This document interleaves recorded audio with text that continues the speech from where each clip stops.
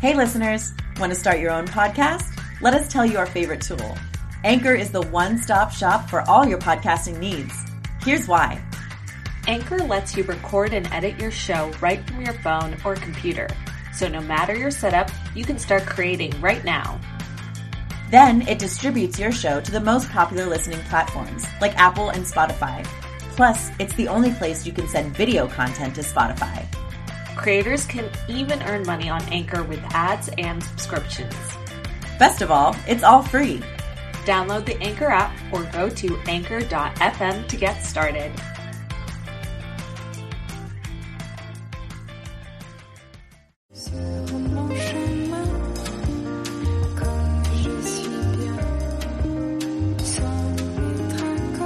You are now listening to Femme Regard Podcast with Tessa Markle And Carolina Alvarez. Femme. Welcome back, Femme Fam. Thank you always for being our loyal listeners. We love you guys. And of course, we have another awesome guest to bring you guys today. If you recall, I think it was season 1, we talked about some music things. And then last season, we had a music videographer. So we like to sprinkle in the music world a little bit. But today we're going to talk about the licensing, marketing kind of side of it, which we haven't really gotten into that much. So I'm excited to learn because me and Carolina have been trying to learn about this world for a while. Absolutely. It's a huge part of film. That's the music makes all the difference. And Yes. and getting the right soundtrack is going to almost make or break your vibe, your movie and what you're trying to do. So, yeah, go ahead, Tessa. Cool. So today we have Johnny George. And if you want to tell our listeners just kind of a general what it is that you do. Sure. I work in music production and licensing, specifically for film trailers. So it's more on the marketing side, not so much in show or in film, like the score side of things, because that's a different budget altogether. Similar, they operate in a very similar way, but the marketing side is kept separately. So the work I've been doing for the last 6 years, and I recently left my company, but we do trailers specifically. Okay. And when you say that it's different worlds kind of, is it really just different in budget or is it like a whole different ballgame? Well, it's handled differently. I mean, the trailers are handled by the marketing side of things, and sometimes they have a music team on the marketing side, and sometimes they just have a music team to cover everything. But the trailers and the advertising comes out of the marketing budget as opposed to the actual film budget. So the score, where you'll find it in the film itself, that's part of the film budget. The trailer stuff, all the music and sound design that you hear in the trailers, that's all from the marketing budget. Gotcha. Makes sense. You're using the trailer to market the film, right? Yeah. And typically, in a lot of what I've experienced, the budgets, whatever the film budget is, they typically have the marketing budget can be very similar to the film budget, but it is separate. So if it's a $4 million movie, they may have a $4 million marketing budget to do all the trailers, pay for all the music, all that stuff. So, it's pretty significant depending on the film, but it can also be not very significant too. So that's where you start to run into trouble, or you got to really kind of try to jump through hoops or find workarounds to make things happen. Yeah. I mean, I think that's something a lot of people forget about if they haven't made a film before is marketing is it a whole nother thing that you really have to budget for ahead of time. Absolutely. And that's something that I do think about as a filmmaker, but having a separate music for the marketing side budget, I don't even know if that's a detail I would have thought of ahead of time. So it's definitely something to keep in mind. It's interesting. I mean, I don't know. I feel like music gets overlooked a lot. I mean, I even break it down. When I think about a wedding, if I'm going to a wedding, most people are more concerned about what are we going to have for dinner? What's the cake going to taste like? But not what's the music? What's the DJ? What's the band? Right. Because that's at the end of the day, after everyone's done eating and going through all that, they want to party. And if the music sucks and if the DJ sucks, it kills the whole vibe. Yeah. So with a film, it sells the movie. I mean, the music is there to sell and put people in those seats. So if you try to do a workaround or you cheap it out, I mean, sometimes you pay the price. Totally. Johnny, do you have a percentage that you would just throw out there for someone to like kind of calculate in their budget for music? Is there like a percentage number from your experience you would throw out there? I don't know. It didn't really work like that for us. I mean, the company that I worked for, we had our own music catalog. So we created a very extensive catalog of music and sound design. And by music, I mean, like when you listen to a trailer, it's very epic, orchestral, really big sounding. So we have composers and a team of composers that would write that music, different styles, different genres, but just instrumental background music to sell a film campaign from action adventure to horror to family fun, that sort of stuff. And then sound design, which is just like basically sound effects, hits, whooshes, rises, and all of that stuff is priced. You know, there's just a pricing tier. There's a rate card that all that stuff is priced at. And so when it's used, when a trailer company uses that music in one of the trailer spots, once that cue sheet goes back to the studio, they then would contact me and I would do all the clearance. So I would clear and tell them how much it costs. And sometimes if it's too much, they'll have it replaced or they'll take it out entirely. But we basically just have a price card for all of our stuff. So it's tough to say, it's tough to give you a percentage on how much goes in the marketing side because I don't work on the studio level. We just have what we charge, and if they can afford it, they pay it. And if not, you know, everything's a negotiation, but that's sort of what we stick to. Yeah. Do you think, go ahead. Yeah, I was just like, yeah, it's good. It's good to keep in mind too that because like an action trailer is probably going to have a lot more sound effects. So you're going to get priced probably hit on all those different like crashes and explosions versus maybe like a rom-com thing where you really just have the soundtrack of pretty much. I mean, right? A lot of times they will layer, like if they take a song, let's say they take a commercial pop song, like a Katy Perry song, and they use it in the trailer, they're probably still going to use some sound design underneath it to kind of beef it up a little bit and make it a little bit more cinematic. So it's in there. It'll get layered in there, and sometimes it's easy to disguise that and not pay for it, which sucks for people like us. Yeah. But it's a big part of it. But yeah, you're right. I mean, action adventure stuff, the Marvel stuff. I mean, it's very sound design heavy. So that's been a really successful thing for the company that I work for. Is the sound design really kind of keeps the lights on. Yeah. Would you say, because I know we have done a lot of research into just like music licensing in general to be able to use in a film or a trailer or whatever, but just, you know, to kind of buy the rights, I guess it would be called, outright. But would you say it's more efficient to go through a company like that, you know, is creating all of their own scores as opposed to like trying to search out, you know, a song on the radio and get the rights to use that and all of that kind of stuff? Yeah, I mean, it depends on budget, really, because, you know, you talk about a pop song or a commercial well-known song, you're looking at probably 6 figures to clear a song that big. And sometimes that could be like the master side alone, because with every song, there's a master side and there's a publishing side, and you have to clear both of them. So the master side will cost X amount of dollars. The publishing side will cost X amount of dollars. So the all-in fee for both, you know, sometimes for a big commercial song, it could be upwards of $250,000 to $500,000 just to clear a song for 30 seconds use in a film trailer. Yeah. Whereas if you're using a library like where I was, you know, it's significantly less expensive. It's sort of the middle ground between that and then going to like a cheaper, just like production library who just kind of cranks out stuff where you listen to it and you can hear that it's just not quite as quality. I mean, when we did orchestral stuff, we would hire a live orchestra and record a live orchestra. So it's those strings and those horns are very real. Yeah. Whereas some people will try to replicate it with software or they'll just play from a keyboard. And you could typically hear that. And those things are pretty cheap. And so it really comes down to what's your budget, what kind of quality music, sound design are you looking to have? You know, it just really comes down to who's the creative behind it and what do they want it to look and feel like and how much do they want to spend. Makes sense.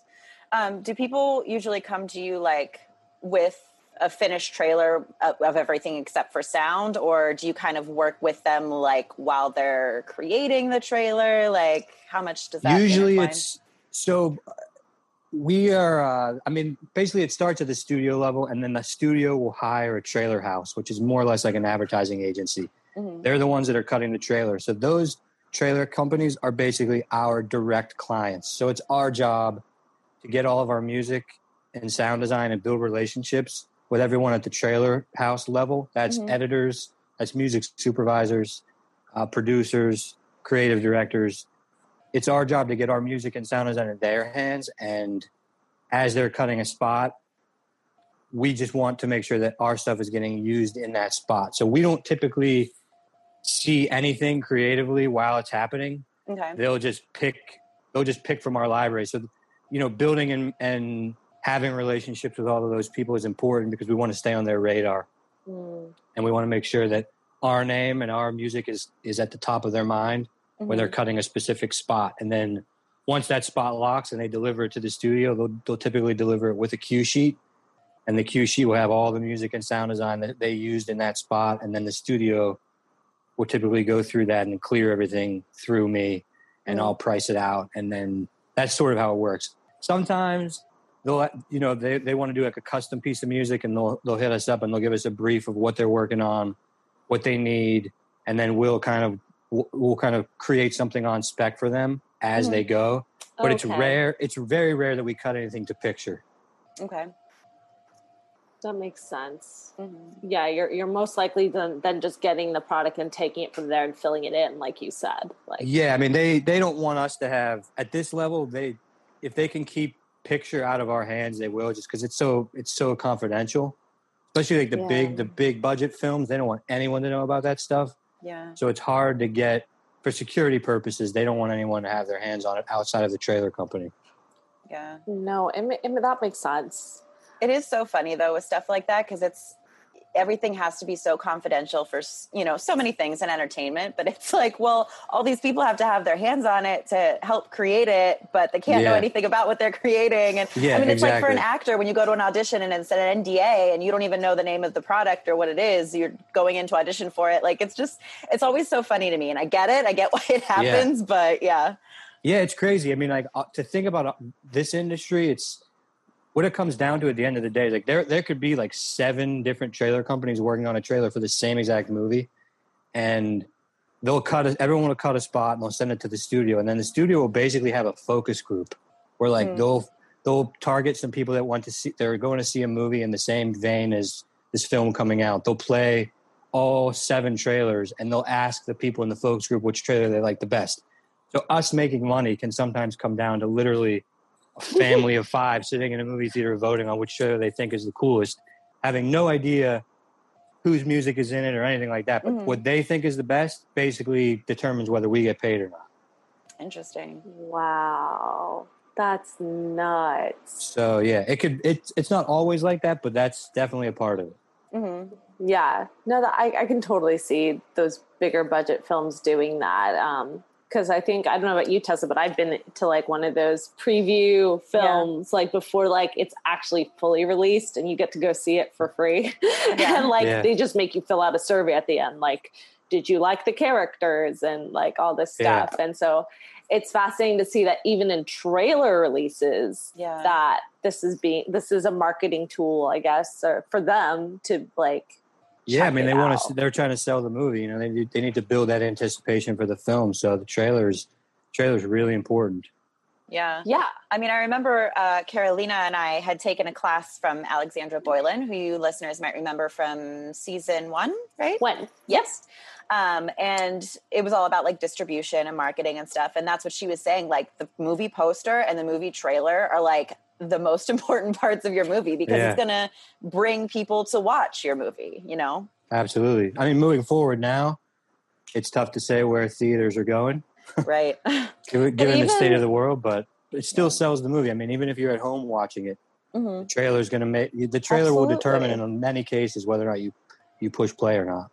Yeah. I think totally. even for like a self-distribution thing, like even trying to cut some sort of trailer to promote your work, like that's something I would probably do even if you're like self-distributing. So that way people get, excited and want to rent it. Like if it's on Amazon or wherever you're having it, I think that's like, I think that's something that shouldn't be overlooked. And still, even right now with everything going on, I think you can still find ways, which I'm curious about, like, because of the climate and everything. Is it still like for an independent filmmaker, because that's mostly a lot of our listeners and our audience. Do you think there is like a really like set budget that you should probably like have coming into a licensing company? Like, is there a kind of an expectation that you're going to be probably paying roughly around this? Or is there stuff that you licensing companies such as the one you worked for can really kind of help cater to independent, low budget filmmakers? Yeah, I think it depends on, I mean, my personal experience, I think it just depends on who you're dealing with. I mean, there are some libraries like the library I worked for, which is technically considered a premium music company.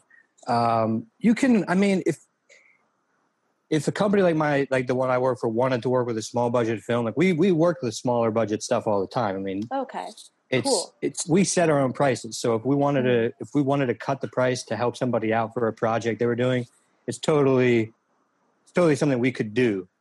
But there are also smaller, just like general production libraries where you can just go pay a fee and have at it and just use whatever you want, because they have blanket deals and they have these just different, it's just a different structure where you pay a fee or you pay significantly less and you get way more for your dollar.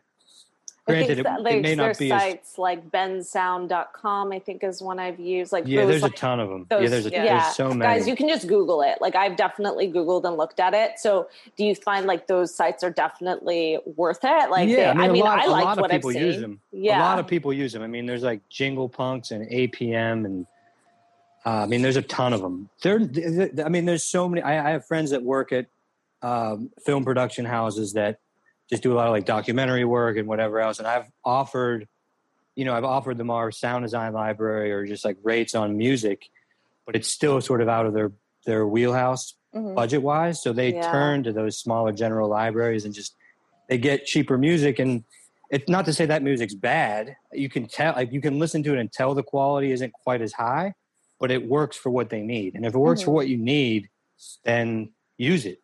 It's like you're the creative mind behind it. If you find a song that just works and it's cheap or it's free or whatever, great. Like, good for you. Use it. Yeah. But if you want quality, you're going to pay for quality. I mean, that's the case with anything. But you can also run into a company like, I don't know. I did all the clearances, so if you got me on a good day, or if I liked the project you were working on and we needed to work within your budget, I was usually happy to do that. I mean, within reason. I'm not going to give it away for nothing, but. Right.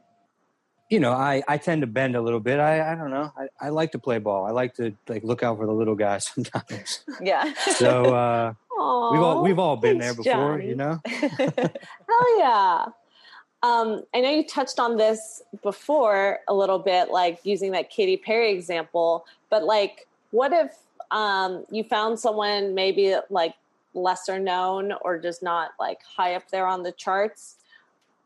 Is it still probably going to be six figures? I know it's like you probably can't. It really does depend on the artist, but everything's case by case, right? It's like the artists that are represented by record labels and major publishing companies. Yeah. If you get someone that's on Universal Music, they have a sync licensing department, and they're probably a little bit less likely to negotiate for smaller budget stuff. I mean, they probably have a price tag for their artists that's pretty high. And it also depends on what are the media rights that you're looking for. If you're looking for all media, which is like literally anywhere you want to use it, online, theatrical, TV, broadcast, whatever, those fees are way higher. If your media rights are like online only for X amount of time, So, the prices fluctuate with how you're using the song. So That's a good point. term, territory, and media rights, those things all come into play. So basically, when you're looking to get a quote on a piece of music, provide what the media rights are, provide what the term is, provide what the territory is, because that's going to determine what you pay. If you don't stipulate that stuff, they'll probably ask you, and if they don't, they're just going to quote it as all media worldwide in perpetuity, which is forever and ever. Right. And that's where that's where they're going to gouge you on price. But you can find artists that are cheaper. I mean, it's still case by case, but you'll find artists that are a few grand. You'll find artists that are 15 grand, 20 grand, all the way up. It just depends on, if an artist represents their own publishing, if they represent their own music, they may be a little bit easier to negotiate with. Because that's what I was going to say. Like, don't you have to, if they are represented by like a company like Universal, like you're paying for not just their rights, but like all the producers as well. Like, is that why the fee just kind of racks up? Because sometimes, I mean, you think about a lot of hip hop. Hip hop has so many samples in it. Hip hop has so many writers. If you researched a hip hop song, I'm trying to think of one off the top of my head that's like, there's a few that are really difficult, but there's just so many writers. There's so many samples that they use in the beat, and all of that stuff has to clear. So if there's 7 different writers and each writer has their own publishing entity, you have to clear it with all of those parties before you can use it. And everyone's going to quote it at a different rate. So that's where I feel for music supervisors. I mean, I took a class of music supervision, and that's something that I'm like highly interested in. Yeah. And it can be super easy clearance, like a one-stop, like where the company I work for was one-stop. We control our masters, we control our publishing. But when you want to clear a bigger song, it could be a Katy Perry song for all we know. I use her as an example. It's just a guilty pleasure of mine. I love it. But like, she probably has writers, she probably has multiple writers on those songs. So all of them have to be cleared. And when a company like a Universal or whoever owns her catalog, everyone has to get paid. Everyone has to eat. So it could drive the fee up. It may not, but it's really a case by case thing. But that certainly has a part in it. Okay. Yeah. I wanted our listeners to be aware of that, because that's something we kind of, when we were looking into getting a song once, we were like, oh, there's 7 people in this band, or how many it was. Yeah. Like, we knew it was going to be expensive, but not so complicated. We didn't realize it was this complex. Like, you literally have to get cleared by like all these different people. And so I love that you brought up the hip hop example, because that's also like all those samples. Like, you don't really think about, like, I wouldn't have thought that you had to clear the samples. I just thought, like, if the artist is using the sample, then it's okay. I mean, you would like to think that when the artist puts the song out, that they clear the rights to the sample before they even put it out. And a lot of artists do. Some don't. And that just turns the clearance process into a nightmare. You're chasing people around. Sometimes you're working on a deadline where you have to clear 10 songs, 20 songs, 30 songs by next week. And now you have to send out emails or phone calls to all these artists, publishing companies. And when a song has 10 different writers and one of them lives in Costa Rica and just chills and does nothing all day and doesn't even have access to their email, but you're just waiting on them, it's like, it can be a nightmare. Yeah, music crazy. Clearance can be a nightmare. It could be super easy, but it could be a total nightmare. I can see that. And that's something you want to get into, though, Johnny Moore? Like, is that what's your next phase? What are you excited about? That's what I'm trying to figure out. I mean, I like the licensing world and sync. I've done it for the last 6 years, and I work specifically on the clearance and operation side. So the company I work for, I did all the clearances. I issued all the licenses. I did all the business, like the accounts payable, accounts receivable, all the dirty work. Yeah. I did all that stuff so that our creative team could focus on the creative side of it. I'd like to stay in that world if I can, but I would also like to scratch that creative itch. I was in a band for 10 years and, I have creative bones in my body that are just kind of like sitting there. So for me, music supervision kind of scratches that itch where I can be creative and find music and put music to picture, which I really enjoy.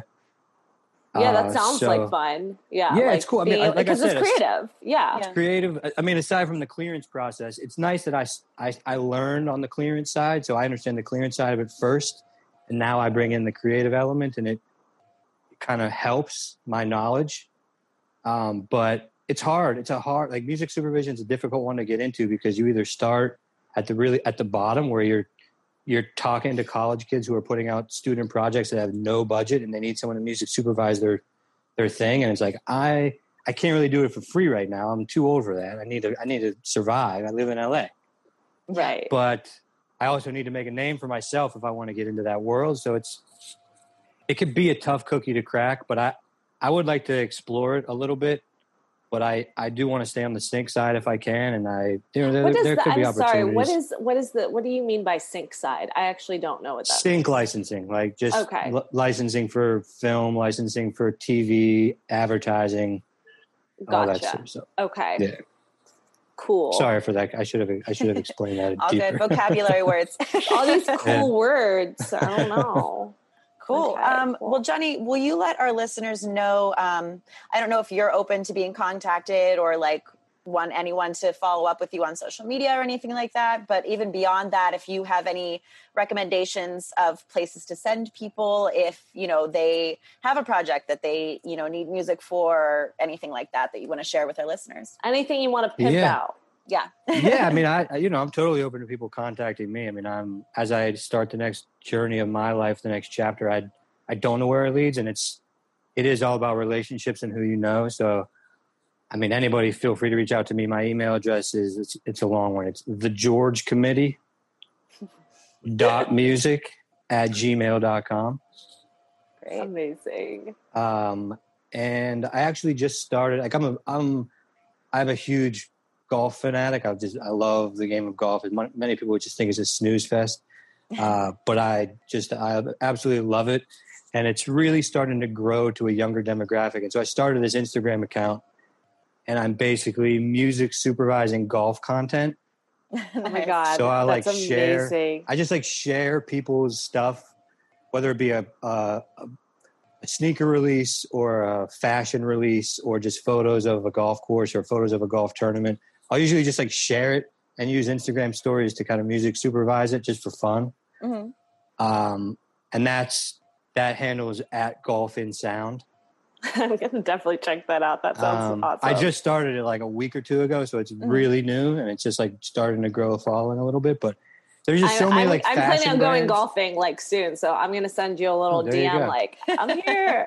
Yeah, please do. I mean, it's honestly it's like a growing industry. It's kind of cool to see because forever it's been synonymous with old rich white men in a country club, and it's starting to break that mold, and the skateboard culture is starting to gravitate towards it. It's becoming the new skateboarding where fashion world it's becoming cool to look good on the golf course now, and they're breaking this stereotype. So it's kind of cool to see, and it's a really accessible industry, and I'm just trying to bring my two worlds together, which are golf and music. And I don't want to be just another brand, so I figured why not just music supervise stuff. And I also make a lot of playlists. I guess that's the other thing I could pimp out right now. I love making playlists. And my Spotify account is @JohnnyFiver. Okay. And I have a playlist on there all the time. I'm updating it all the time, and I'm using this Instagram handle to push playlists both on and off the golf course. Awesome. So it's just diverse playlists. My musical taste is all across the board.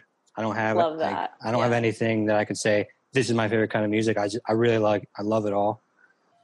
So yeah, I push playlists, I push golf content, I put music to everything, and it's fun. So dude, lead into that. I feel like the best work or what you realize, because you're in this self-discovery. I think we all are right now because of the pandemic. Just doing what you love or just even for fun, that might grow into something. You never know. Yeah, exactly. I love the golf and music. It's different. It's weird, honestly. I was not expecting that. Well, because it's a game. It's a game that everyone thinks you have to do in silence. Mm-hmm. And now it's I put a Bluetooth speaker on the golf cart and pump music the entire time I play. Yeah. And I think that's just part of the rise of the game is people are just breaking those stereotypes and breaking down walls of what they think it's supposed to be. I also just think this pandemic has really been, I'm trying to spin it in a positive way of all right, this is a chance to reset, and the universe is being look, I'll take you out in 2 seconds if I want to. So do live your life. Live your life. Yeah. And so I'm I'm like staring a birthday in the face coming up, and it's a big one. And I'm like, all right, I'm gonna leave my job, start something new, and ride into the next chapter of my life out of this pandemic, and be happy and live my life to the best and see where it goes. Yeah. I mean, I think that's the best advice you can give, like that's the best thing to be doing right now. Yeah. It's like such a easy time to think and like allow yourself to go down into like a negative space and a dark hole. And, I think we all battle our own mental health on some degree, some worse than others. And I'm certainly guilty of that. I've done a lot of personal work, and I've done a lot of my own exploring inside, and I'm not trying to allow myself to spin down a dark hole during this thing. I'm trying to take advantage of it. So amen. We'll see where it leads, but that's everyone's got to keep their head up. Times are tough, and we'll be out of it hopefully sooner than later, but stay positive. Exactly.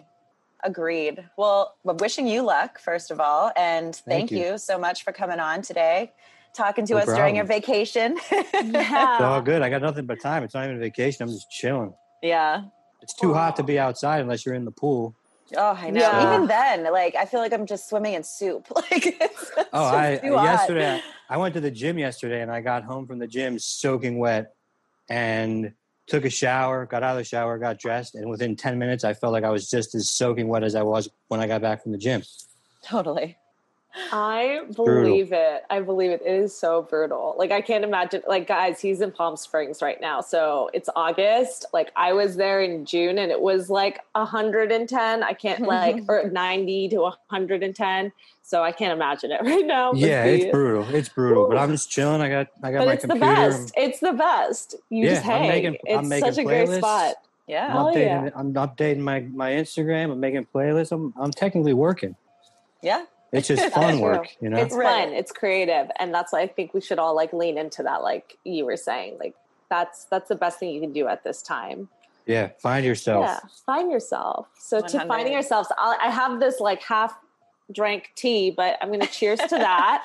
I know my coffee's gone, but cheers. I'm about to go make a cocktail. So that's what I need. That's as one does. So thank you, Johnny. And thank you, listeners. I just wanted to quickly do a shout out. We just got some new reviews, and they're the best. I love you guys. Thank you for listening and giving us honest feedback. I think, let me pull this up here real quick. Shout out to Anita Inspiration. She said she was so happy she found this podcast. She hasn't gone to film school, and found that our podcast is a great resource to listen to a bunch of to film editing, to now having Johnny on the show for music. I love we love hearing that this is something that's been working, because everyone has a different path, and film school isn't one that one has to take. We say that on the show all the time. If it works for you, you feel like it's the right move, do it, but you don't certainly have to. And then lastly, shout out to our girl, AJ Joyce from She's So Real podcast, who left us a review. She is adorable. If you guys, I don't think we pimped her out fully on the show, but we were on her podcast, and she's a film enthusiast. She has amazing guests, amazing stunt woman from Hollywood. I can't remember her name, but it just she gets really amazing guests, and her vibe, she is a vibe. She is so funny. She's such a sweetheart. I think Tess and I were listening to our podcast. We have never laughed so hard. We sound we're having martinis at a pool, laughing hysterically. So she's really cute. So guys, we love hearing the feedback. So again, it only helps us know we're doing the damn thing and we're doing it well. So please leave us a review. But thank you guys. And I wanted to leave it on that note. And thank you, Johnny. Right. Thanks for listening to all of that. And let's stay connected. Let's. It's good to know that we have a friend in this world. So is the email address that you just told us better than what I was using? Yeah, I'm starting to push the music one just for my professional purposes and whatever else is next. The other one's more of a personal account. Okay. Can I have that one again, please? I want to write it down. It's the George Committee. .music@gmail.com. The George Committee is also my personal Instagram, which I don't use quite as much anymore, but. Okay. Awesome. Well, thank you so much. Enjoy your cocktail. Absolutely. Enjoy Palm Springs. I shall. Thank you. Yeah, and, I'm jealous. I look forward to listening to the podcast. Thanks for listening to FemRegard Podcast. If you like what you hear, tune in next time for more tips on the filmmaking business and insightful conversations with industry professionals over tea.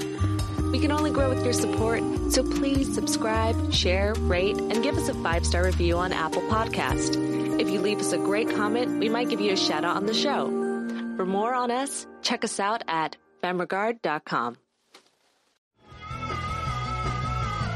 You're listening to the Geekscape Network.